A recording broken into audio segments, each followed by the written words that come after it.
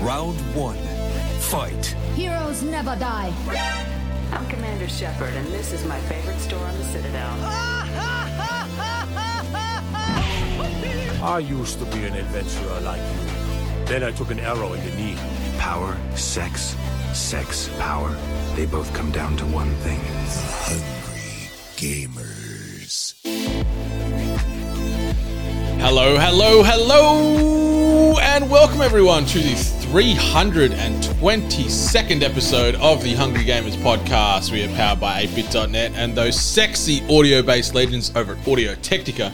Go and upgrade your audio game today at audiotechnica.com. I'm your extremely humble host, Brendan White. You can find me just about everywhere at Brendan8bits. And joining me today, as is tradition, my podcast ride or die, the King Boot and my King Bob-omb. You can find her on them socials at Miss Ally Hart. Miss Ally Hart, how the bloody hell are ya? I'm doing good, feeling positive on this episode. Pretty excited to finally talk about things that I've actually watched. I'm actually up to date with the norms of what people are watching lately. So I'm actually excited to participate in the conversation. It's so sad. It is so sad. I'm usually so far behind, but I'm able to actually be one with the kids. That's it. It's great to have you here on the front lines with me today and talking about the things that the kids are feeling is all the rage and all the rave right now. Mm-hmm. So I guess I might throw it over to you first and foremost to talk about a movie that I mentioned a little bit last week, just to get your thoughts and feelings on before we deep dive on something we've collectively checked out this week. So John Wick 4. What you thinking? Yeah, it was good. It was very, very good. Obviously, I'm going to try my best not to get into spoiler territory, but it was a good movie.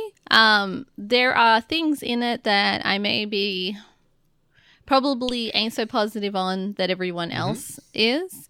There are some amazing set pieces and cinematography work that are just absolutely breathtaking, and someone involved in that movie just did a lot of work and a lot of attention to detail and just made some absolutely stunning pieces of art in that movie.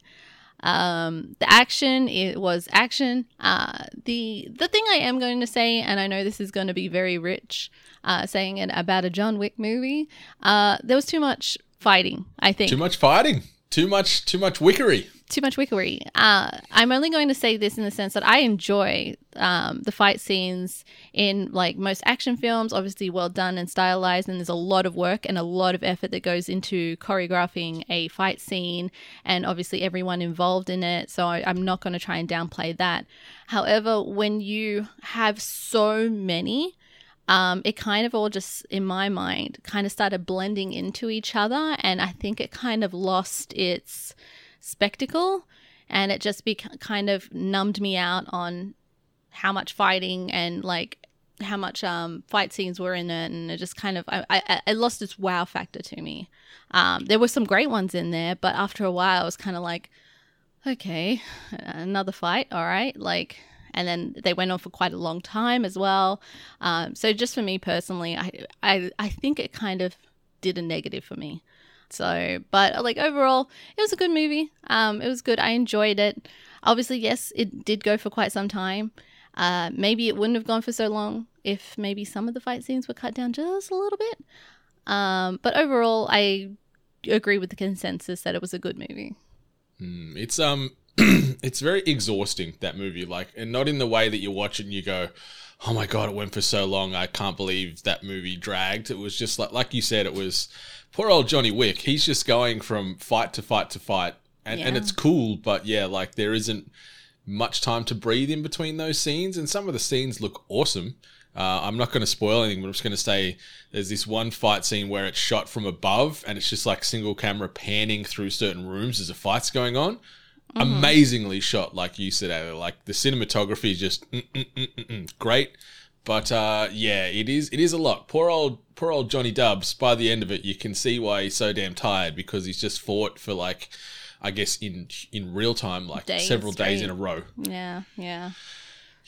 But it's really good. It's really pretty to watch. Yeah. And, Something else that I think is pretty to watch, and this episode, listeners, it's going to be a little bit of a tighter one with a shorter focus on just a few key news-based hit points, but we're going to be diving deep on a little bit of a spoiler-free review because, Ali and myself have both managed to get out and check out the Super Mario Bros. Movie in the cinema this week. Yeah. So, Miss Hart, I'm going to throw the microphone straight over to you. Let's go spoiler-free. Let's go as deep as you want on this one. Tell me your thoughts about the Super Mario Bros. Movie. As a video game fan and a person that's very familiar with the franchise, I had a lot of fun. This movie felt like a fan-made movie, just with an amazing budget and a lot of talented people coming together to make it, and a lot of fantastic actors and voice actors and musical set pieces just coming together to make this wonderful spectacle. I do agree with the consensus that there is no substance in this movie. Plot-wise, there really isn't like some, deep story. There's a lot of dead spaces and just like not a lot of elaborating, which I could understand to a fan base. We don't really want that because we know that.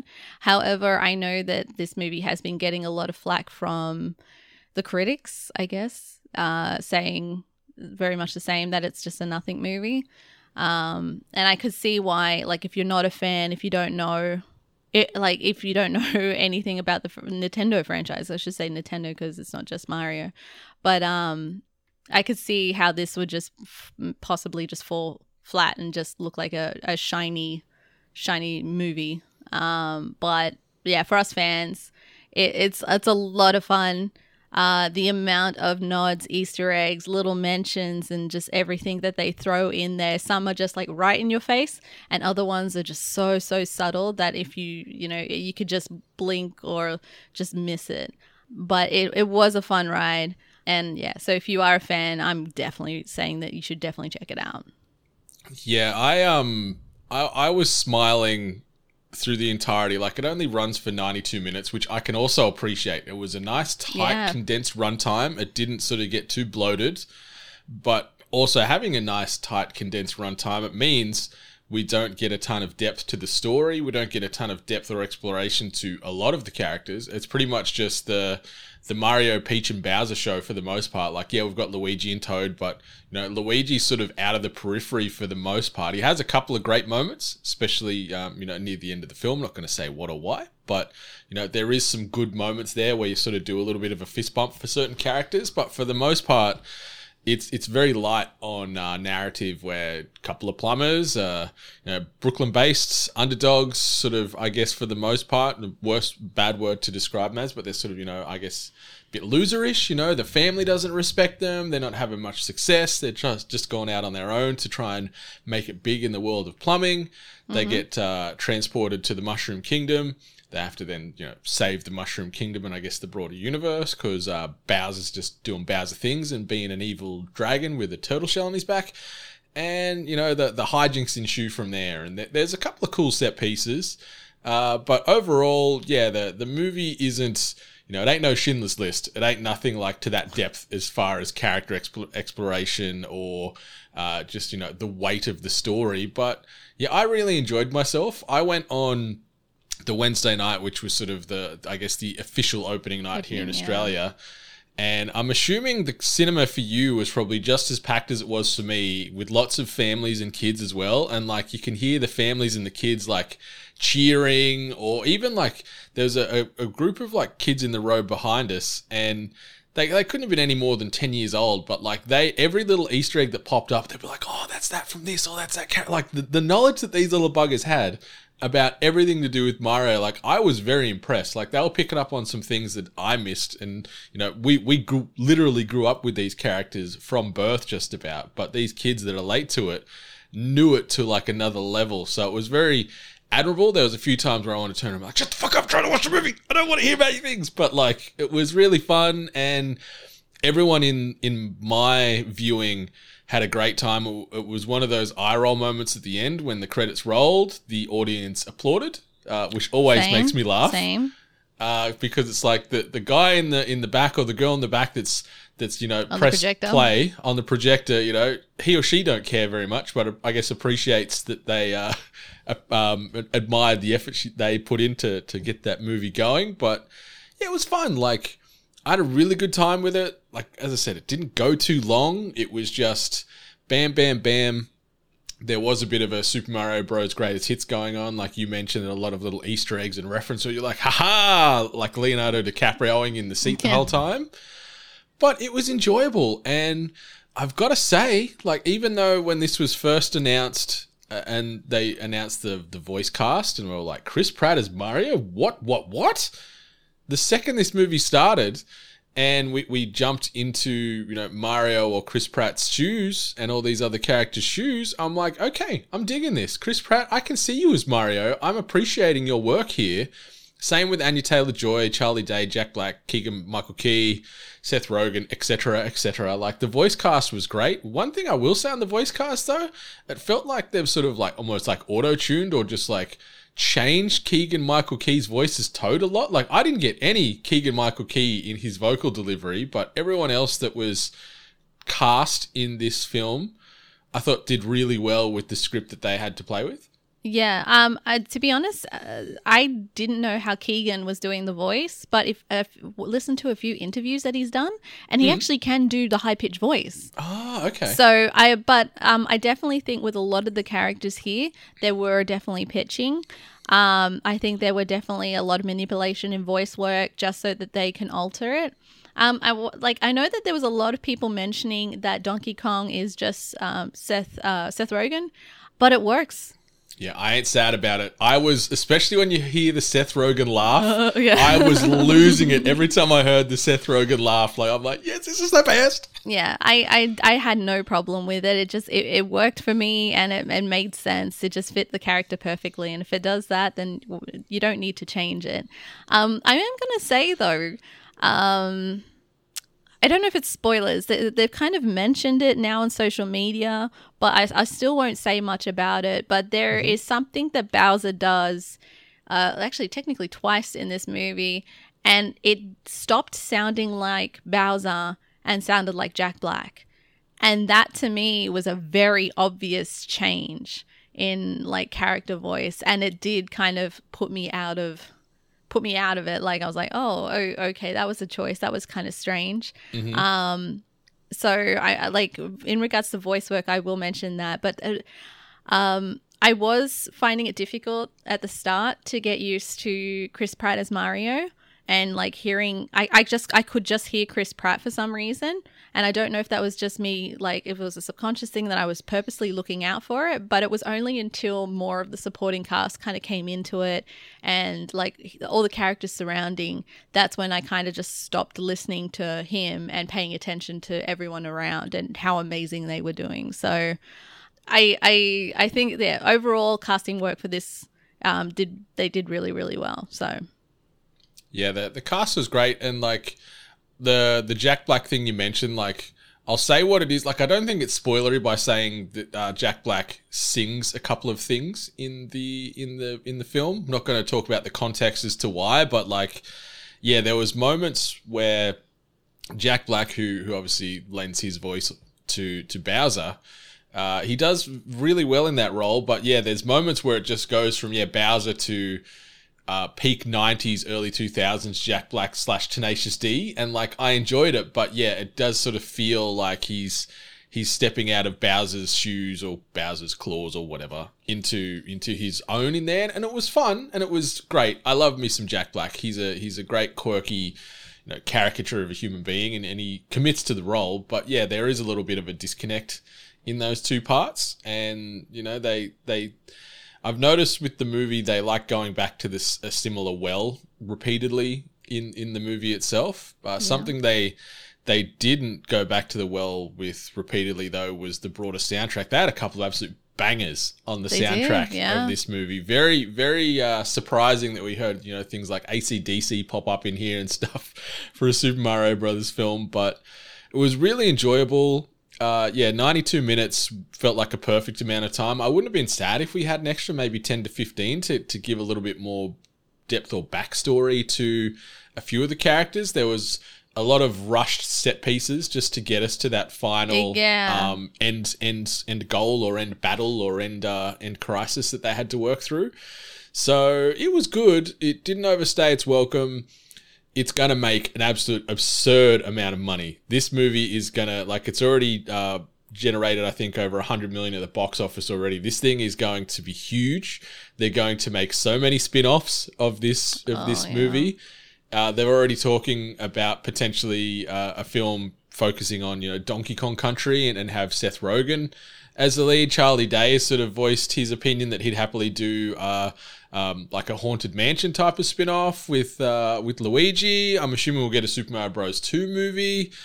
There's a lot that they could sort of canvas from this universe, because obviously this is a 4 decades plus franchise. There's a lot of history and a lot of games and story to sort of potentially pull from and explore a little bit more. So yeah, I feel we're going to be getting a few more of these movies over the coming years. And even though when it was announced, me personally, I was very skeptical. I thought, oh no, this is going to be bad. I watched it and I'm like, it's bad from, I guess, like a pure storytelling perspective where there's not a ton of depth. But overall, I had a good time.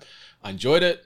Great popcorn film. The animation was really well done by Illumination and Universal, and then in collaboration with Nintendo. I really liked what Aaron Horvath and Michael Jelenic, who directed the film, they're the two sort of co-creators of Teen Titans Go, which is also an animated show, which I'm a big fan of as far as the tone and just the pacing and styling. So it had a little bit of a nod to that in some of the writing. But yeah, it was fun. It was really fun. I wished a few other characters got a little bit more screen time. But overall, I think it set out to achieve a goal, and that was just make a fun, enjoyable movie that kids and adults will enjoy, and it feels that way. It's currently like 46 on Metacritic, which I think is way too aggressively low. Like, I feel that this is a solid 7, 8 out of 10 for me. Like, it ain't perfect, but it's fun. Yeah. Yeah, it's a conundrum for me because I'm a constant complainer of movies going too long, and I'm also a constant complainer of media really elaborating and focusing on things a little bit too much. So this is like on the other end of the scale where it went quite kind of short, but then I felt like I could see a lot of cuts. Like I could actually see where maybe they like either cut content or completely shorten content just to make it fit in a runtime. There are a lot of moments where I'm kind of like, oh, okay, that's it. That's okay. Yep. All right. We're just moving on to the next thing and the next thing and then the next thing and then the next thing. So I don't know if they were just trying to fit a number of references in a certain amount of time or what the overall decision was. So I'm happy it was a short movie. I'm kind of happy that they didn't try to overly explain everything. I just think there may have been a few different editing choices on certain scenes where it was just too abrupt to understand why that was okay, like, or why choices were made or a conversation even took place, really. But yeah, the references alone, like you said, you heard kids, so we went to a later viewing because we didn't want kids because, petty adults. So we went to a later viewing. We went to one of those expensive expensive cinemas where you can recline your chair, you get cocktails and everything like that. So we purposely did all that because we're grown-ass nerd adults. And I know I made a few noises because I saw references to things that I love. There's a jump scare, and that's all I'm going to say. I didn't anticipate that I was actually going to get jump scared in this, but I did. Something from my youth resurfaced in this movie, and it was quite terrifying. But yeah, I can't be heavily negative on this movie because for all the little nitpicking things that I'm saying right now, and it seems very pathetic considering this is a family kids movie, so I think overall I would give it like a 7 or 8 because in the long run I enjoyed it. So, but in the same sense, for anyone that said that they don't like it and they're not a gamer or they don't know the references, I wouldn't be mad at them either because I'd understand why. So yeah. And I guess the good thing with that sort of tighter plot line someone that doesn't get the references, they don't sort of hang around too long on the screen for them to dwell on it. It's just like, there it is. All right, now on to the next thing. So there's not enough time for it to marinate and people get confused. So Yeah. yeah, it's a good time. Like, I was pleasantly surprised with how much I enjoyed myself watching this movie, and maybe the energy in the cinema elevated it further as well, because everyone was having a great time. Like, Yeah. young, old, everywhere else in between, everyone in that cinema was right along for that ride, and yeah, it was awesome. And hearing some Beastie Boys in Super Mario Bros. That was pretty great. That was great. And I liked. I won't sort of go spoilers, but I like when they were transitioning, and you can see it in some of the trailers as well, where they transition from sort of a 3D camera to like the 2D plane, where it's sort of the throwback straight to the original games, where it's just a side-scrolling, action platformer, and you're jumping and doing all that. I liked some of that transition work with the camera, I guess you'd say, because there is a point of reference from where this camera's shooting. So Yeah, I like that, but it was very pretty. Like, it was very vibrant, and the color pop was huge. The kingdoms were diverse, and yeah, it was a greatest hits of Super Mario Bros. And I feel we're just getting started with this cinematic universe now, because there is going to be many, many, many on the way. And also shout out to Mario not enjoying the taste of mushrooms, because I can completely relate to that. I enjoyed that realism there. So same with my husband. He totally understood and felt empathetic to Mario. Yeah, but no, it's super fun. Do yourselves a favor, go check it out. If you're going solo, you're taking family, you're taking a partner, it's going to be great for everybody involved. Everyone's going to have a good time, and get along to the cinema. Hopefully, you're having a great Easter long weekend. For people in majority of the world. I realize that other parts of the globe celebrate Easter the week after, which is interesting. Some countries in Europe. So yeah, enjoy Easter. Check out Super Mario Bros. Movie. Super fun, really well done, great animation, great soundtrack, great voice work, which is the biggest surprise, and great money earner for Illumination Nintendo, because this thing gonna be big. Fingers crossed for me. That's one of my hot takes. Yeah. One quick question though, on the topic of this movie, did you enjoy this more than Sonic? Ooh, that's a good one. Shit. So I know you're the resident, you're the Sonic gal as opposed to the Nintendo gal.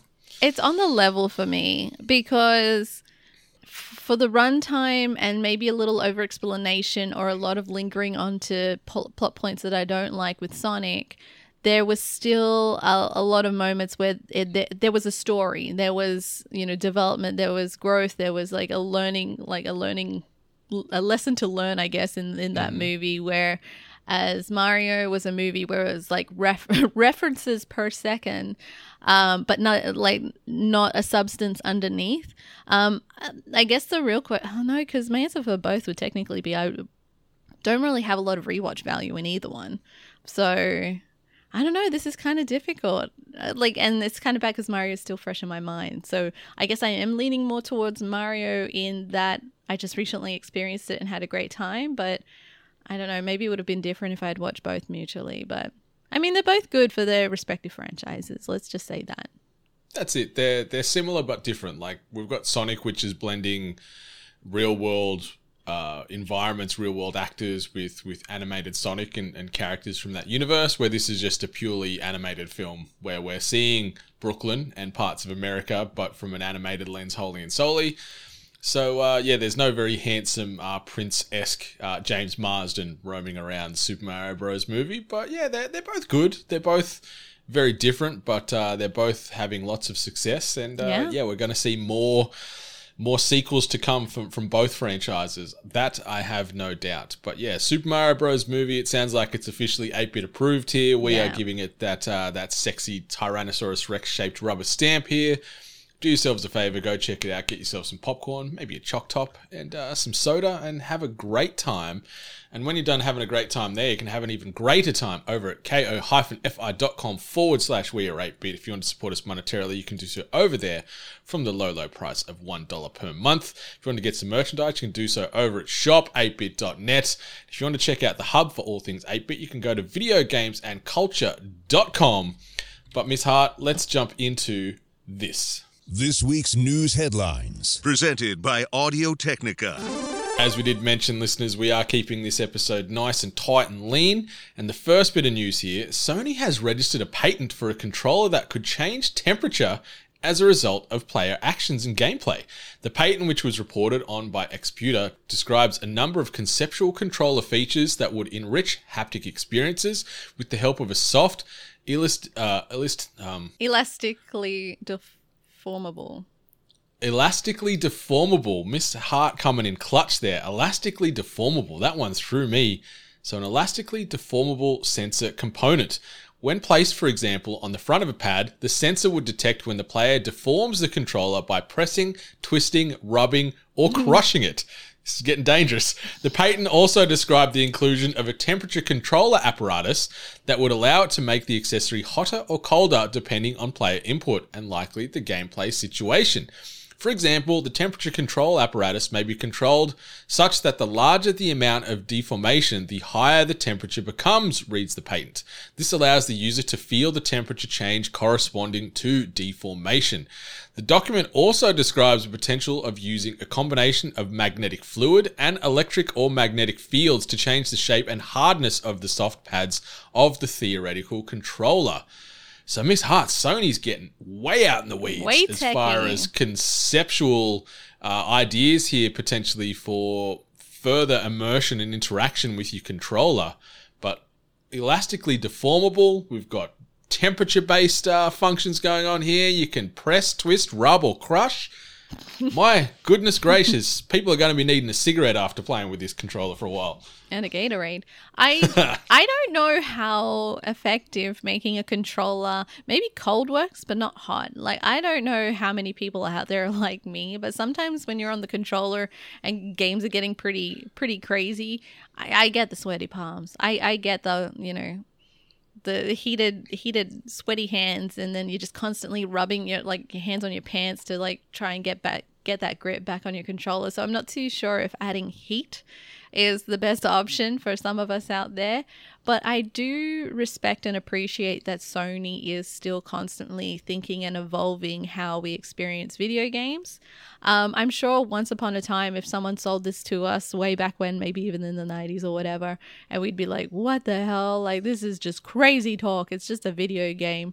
But haptic feedback on the PlayStation controller, which I didn't necessarily think too much of when they originally announced it, and only until I experienced it, I was completely wrong. It was it's such an amazing addition to the experience. Just having that resistance in certain games, like just drawing a bow and having that resistance in that experience is just, it's so short and such a brief feeling, but it just adds, and it's so I can't be angry at this add heat, add cold, add softness or whatever, but I'm sure they're going to prove me wrong, and it's just going to make the gaming experience even better.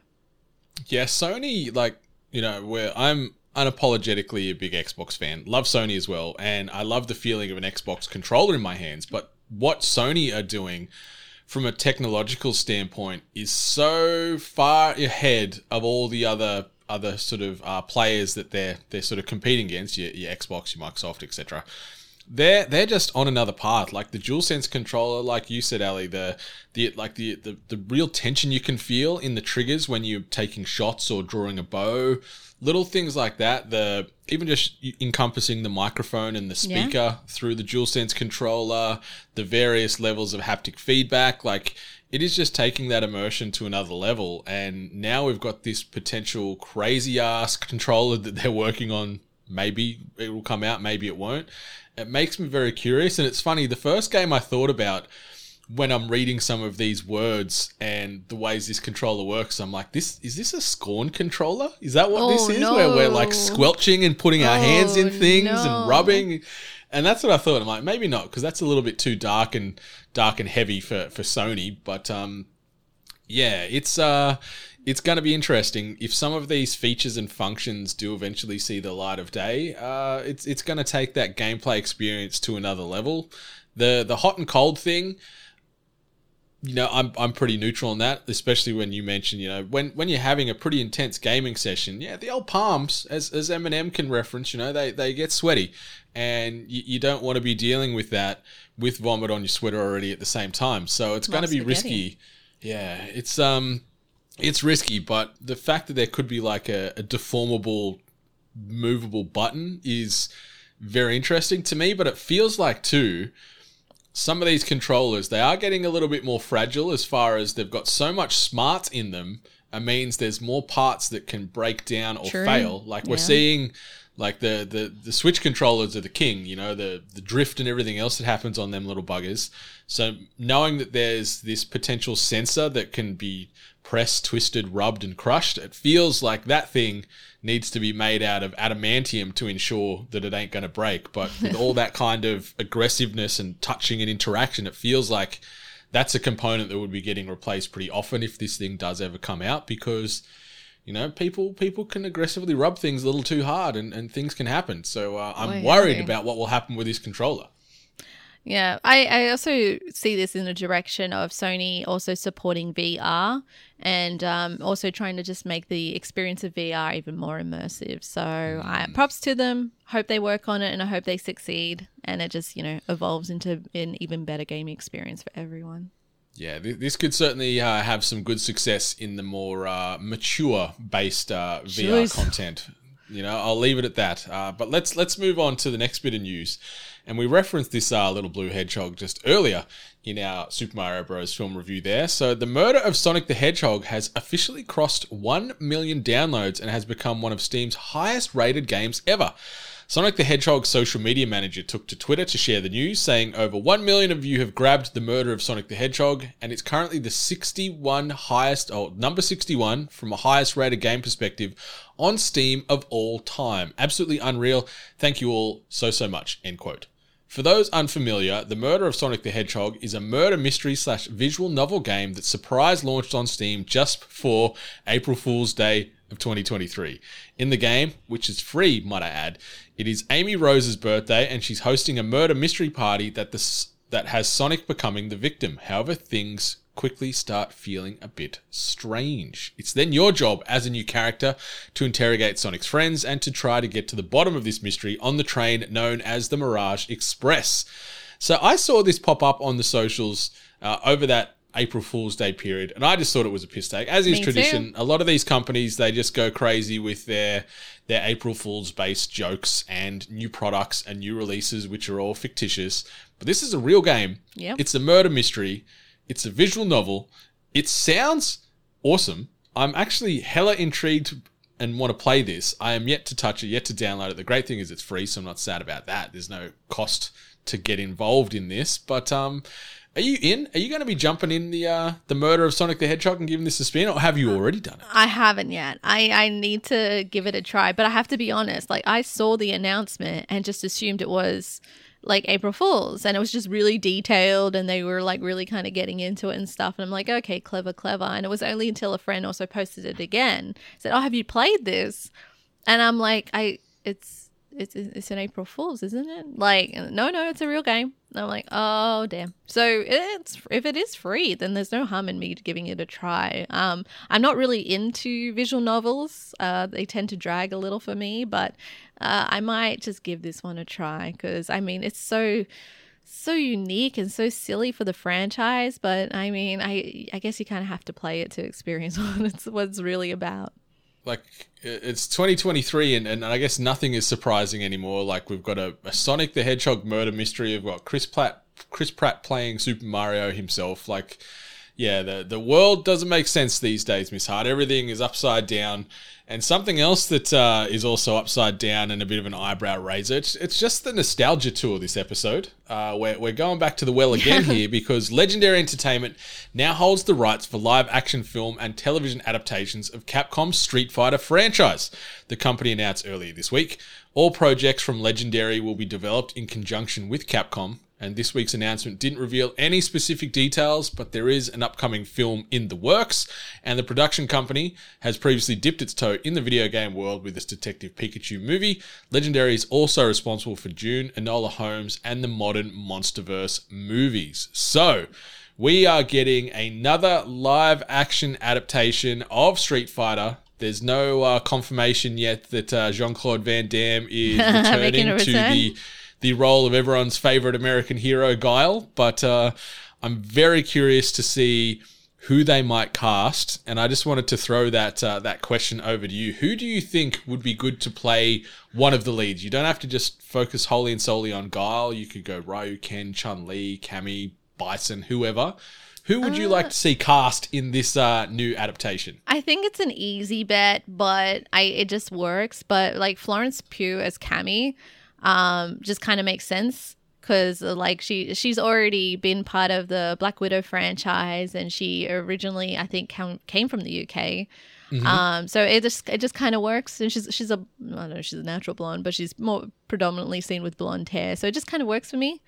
It's working for me too, thinking about it. I think it's working for a lot. I've got such a crush on Florence Pugh. My goodness. She's quite adorable. That's one bet. I'm always worried though because there's a lot of characters, and plus I have such a soft spot for the original movie. It's so bad, but I love it too for its badness. Yeah, but I think we are now in a day and age where Street Fighter is a very popular franchise. So you know, I hope in making this they really think out of the box and have representation in actors who can play these roles and play these characters into their respective country of origin and just do it justice. There's really no reason why. So that's all I can hope for this movie. Yeah, I feel like we did sort of talk glowingly about the film from the 90s. Like, it is a bad movie. Anyone that says otherwise is high. But, like, it's an enjoyable bad movie. Yeah. It's, you know, there's some funny moments. There's some weird creative decisions with what they do with some of the characters in the movie to just sort of shoehorn as many as they can in. But, yeah, Florence Pugh as Cammy, I can firmly get behind that. As far as who to play with Ryo and Ken, I'm going to have to sort of dwell on that for a little while. I think if we get, like, someone playing Akuma, you need someone with a pretty sort of intense face, and I keep thinking of like Ron Perlman as Akuma. Like, I don't know if he'd be able to get that yoked in there, but he's got like Akuma's sort of face. I could picture him playing a bit more of a mature based Akuma in this in this live action adaptation, because he's just got one of those faces that could be sort of almost like this demonic martial arts aficionado. So maybe see some Ron Perlman make their way in. As far as who plays like M. Bison and Sagat and Vega and stuff, I don't know. Vega needs to be pretty. He is a pretty guy. Yeah. That's my one negative on the original movie is they made some older actor that he was a nice looking dude, but like Vega needs to be pretty. There's a reason why that man needs to wear a mask. Yeah, he's always dashingly handsome. He's protecting it. It's not so ugly he needs the mask. He's protecting something that is beautiful. Yep. So we need to find the most handsome man around to play Vega. But listeners, what do you think? Who is your dream casting for the live action adaptation again of Street Fighter? We'll sort of kick this discussion going onto the socials, because I'd be very curious to see if we can come up with sort of a bit of a top tier billing as far as who we feel would be best to play these certain characters. I haven't done any Googling to sort of see what the internet is already saying. There would be plenty around, I'd imagine. But yeah, I'm very curious to see who's going to fall into which character's shoes or feet, because there is a lot of barefoot fighting. But it really is. Yeah, it's going to be interesting. Curious to see who they focus on as far as the primary lead protagonist there, and I'm just assuming we're going to get some Bison Sagat and everything like that as far as your main big baddies. But yeah, I'm not sad about this. Like we mentioned, the film in the 90s, it was fine. It was enjoyable. It was eye-rolly. The animated films and the animated TV, like the anime series they've done off the back of Street Fighter, are really, really, really good watches. So check that out too if you're hungry for some more Street Fighter lore. But yeah, I've got a Street Fighter film on the way, which is good news. Good news. All right, other good news and other celebrations ties directly into Star Wars now. Overnight, we've just had the Star Wars celebration take place with a ton of announcements coming out of it. And we'll just sort of go through this bullet point style. So we've confirmed that Andor Season 2 is likely to be releasing in summer of 2024. That's US summer, so we're talking Australian winter of 2024. Filming is scheduled to be completed this coming August. They've confirmed that The Acolyte will be coming in 2024 on Disney Plus as well. That's going to be another TV series. We get a lot of new logos, a lot of static graphics on a lot of these films and TV announcements. They were talking more Mandalorian. There was a sneak peek at what's happening in the 7th episode of the latest season with some big spoilers and announcements. So just watch out if you want to try and avoid some spoilers there, because the internet is running rampant with that. They showed first looks and sort of behind the scenes sneak peeks for Skeleton Crew, which is slated to be dropping in 2023 on Disney Plus. And then we got the first trailer for Ahsoka, which is coming out in August of 2023. And that trailer, I was very excited to see not only some of the characters make their debut from animated to live action, but some of the references, some of the characters that we only see from certain positions, so we don't get to fully see them, but we see them. And I'm super hyped for Ahsoka there. So that was sort of the TV piece. And then if we shift to the film side for Star Wars, we've got movies that are going to be spanning over 9 eras. Dave Filoni is directing a movie which is going to culminate the Mandoverse-based events. We've got James Mangold directing a movie about the first Jedi called Dawn of the Jedi. And we also have Charmin Obaid-Chinoy's movie, which is going to be out, A New Jedi Order. It's 15 years after Episode 9, and Daisy Ridley is returning as Rey for that one. And then to sort of close things out, we also got the final trailer for Indiana Jones and the Dial of Destiny, which is making its way to cinemas on June 30th. So some big announcements the last several hours here from a Disney perspective. A ton of new things to get excited about for Star Wars because, we've got like new trilogies coming out. We've got new standalone films. The James Mangold film sounds interesting, Dawn of the Jedi, because it's apparently set like thousands of years prior to anything that we've experienced so far. So it's going way back. It kind of scares me that one of the quotes that James Mangold said, he's like, it was like the 10 Commandments or something. I'm like, geez, we're going fucking biblical up in here now. I know there's religion heavily. Yeah. But it's kind of cool because we're getting some darker stuff, some funnier stuff, some in between. The Skeleton Crew show that they're talking about, they're saying it's very like inspired by the Goonies, and Jude Law is in that with a lot of like younger cast members, so it's going to be a little bit more family oriented. But the biggest one for me, outside of some new films coming and seeing Rey return, love me some Daisy Ridley. She's great in that role. That's awesome. But the trailer for Ahsoka got me hyped because there's a lot of stuff in there that I was like cheering for late last night when I watched that trailer. What's your feeling on all this stuff? I'm a wet blanket. I'm a bit exhausted of all this Star Wars content and just constantly like pushing out more and more like Star Wars related stuff that I'm just over it. Like I just feel like we're just getting way too much and way too soon, and like it's feeling like the comic book movies where I'm just really caring less. And I don't know, like I can't say from my perspective, but like I don't know how other people are feeling, but I don't know if the quality is there as well. Like it's starting to, and I hate saying this, it's starting to feel less special.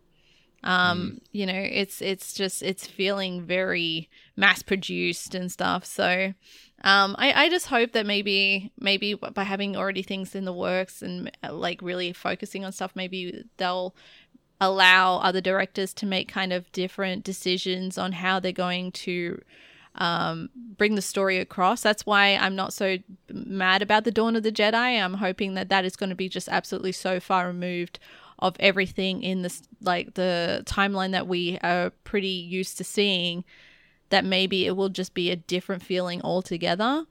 That's my biggest hope. Maybe it won't be. Maybe it'll just be exactly like everything else. But I'm also kind of excited for also the Old Republic and the High Republic kind of stuff as well. I guess some of that nasty Jedi stuff, that instead of them just always being the good for the most part. So yeah, but overall, I also love my favorite Jedi, Indiana Jones. Big fan of his work in Star Wars universe. It made me chuckle. It doesn't surprise me. Like, did it need to be thrown in the back end of that? Probably not, especially because it was just the final. Like, it wasn't a debut announcement. It wasn't a debut trailer. Like, we've known that this movie's been coming out for a while, and they've been steadily force-feeding us trailers and information. But they just sort of tacked that on the back of it because everyone loves Indy and everyone loves Harrison Ford. But yeah, I like what you mentioned. It's great that we're getting out into the weeds and we're going as far away with some of this stuff from the Skywalker-based storytelling that they just seem to constantly love to go back to. So it's kind of cool that we're going to go way back and get an origin story.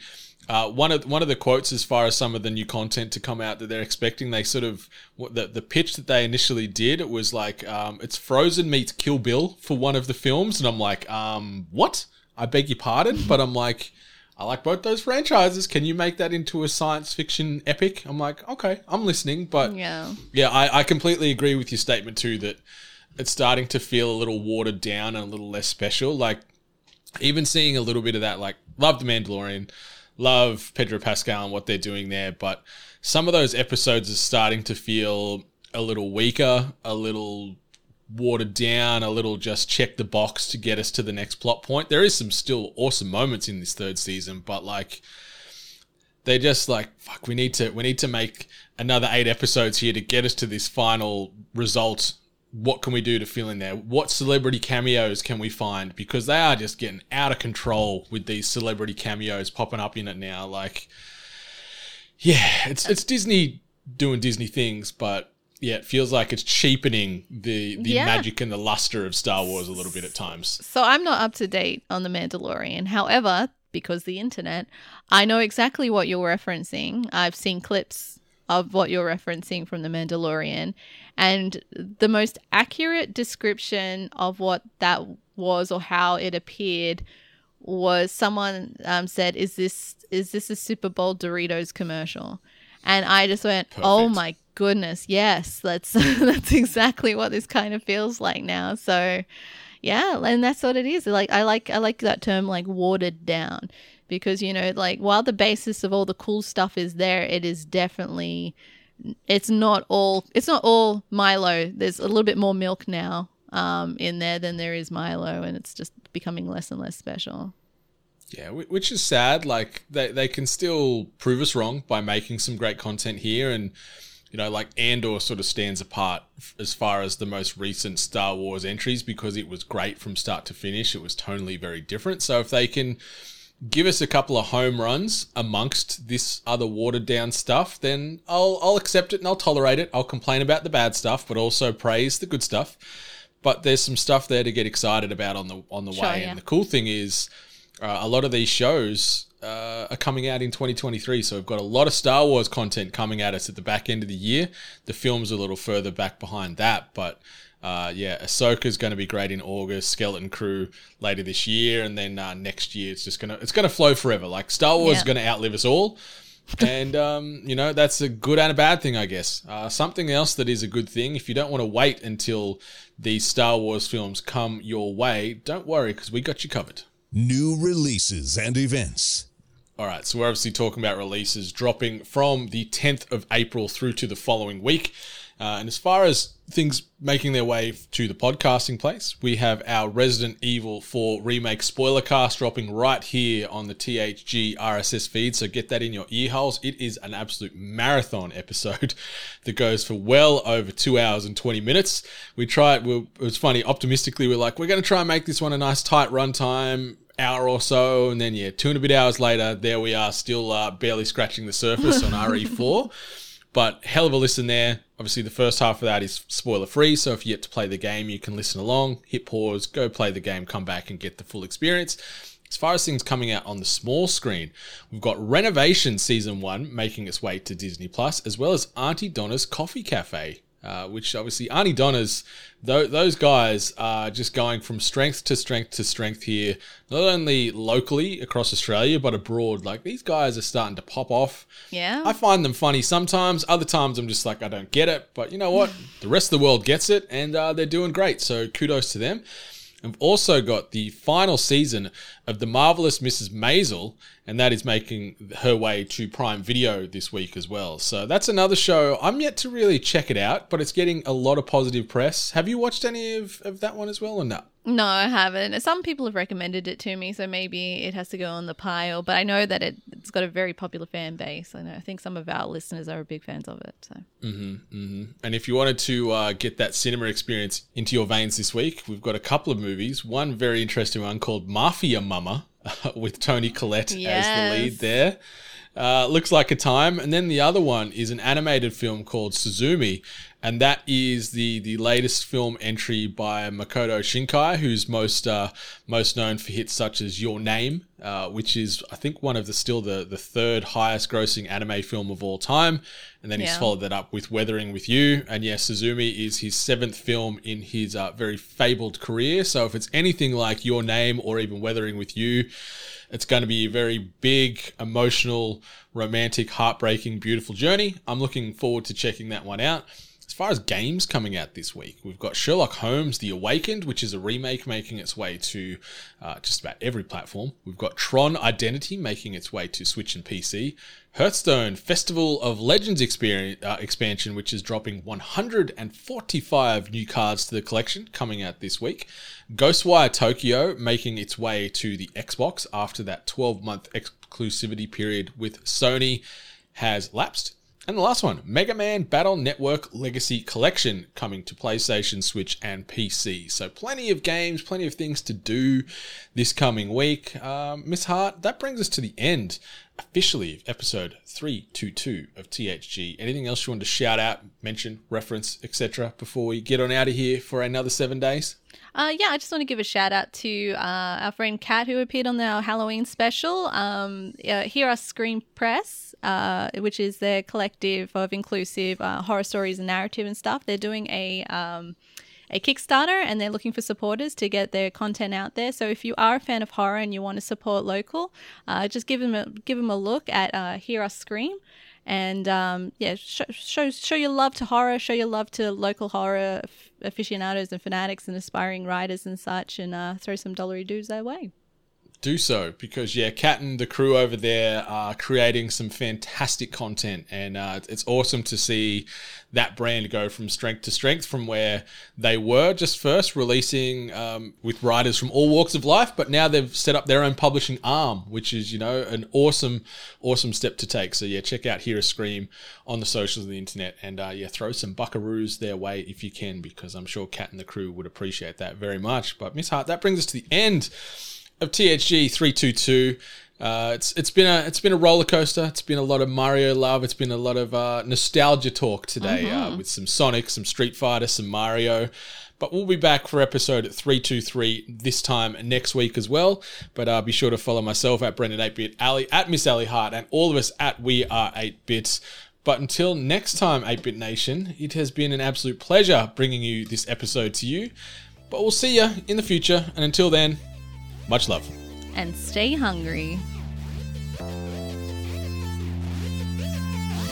You've been listening to The Hungry Gamers, one of many gaming and geek culture related podcasts from the 8-Bit Collective over on 8bit.net. Check out more episodes on your podcast service of choice. And while you're there, please be sure to rate and subscribe. Until next time, boys and girls, stay hungry.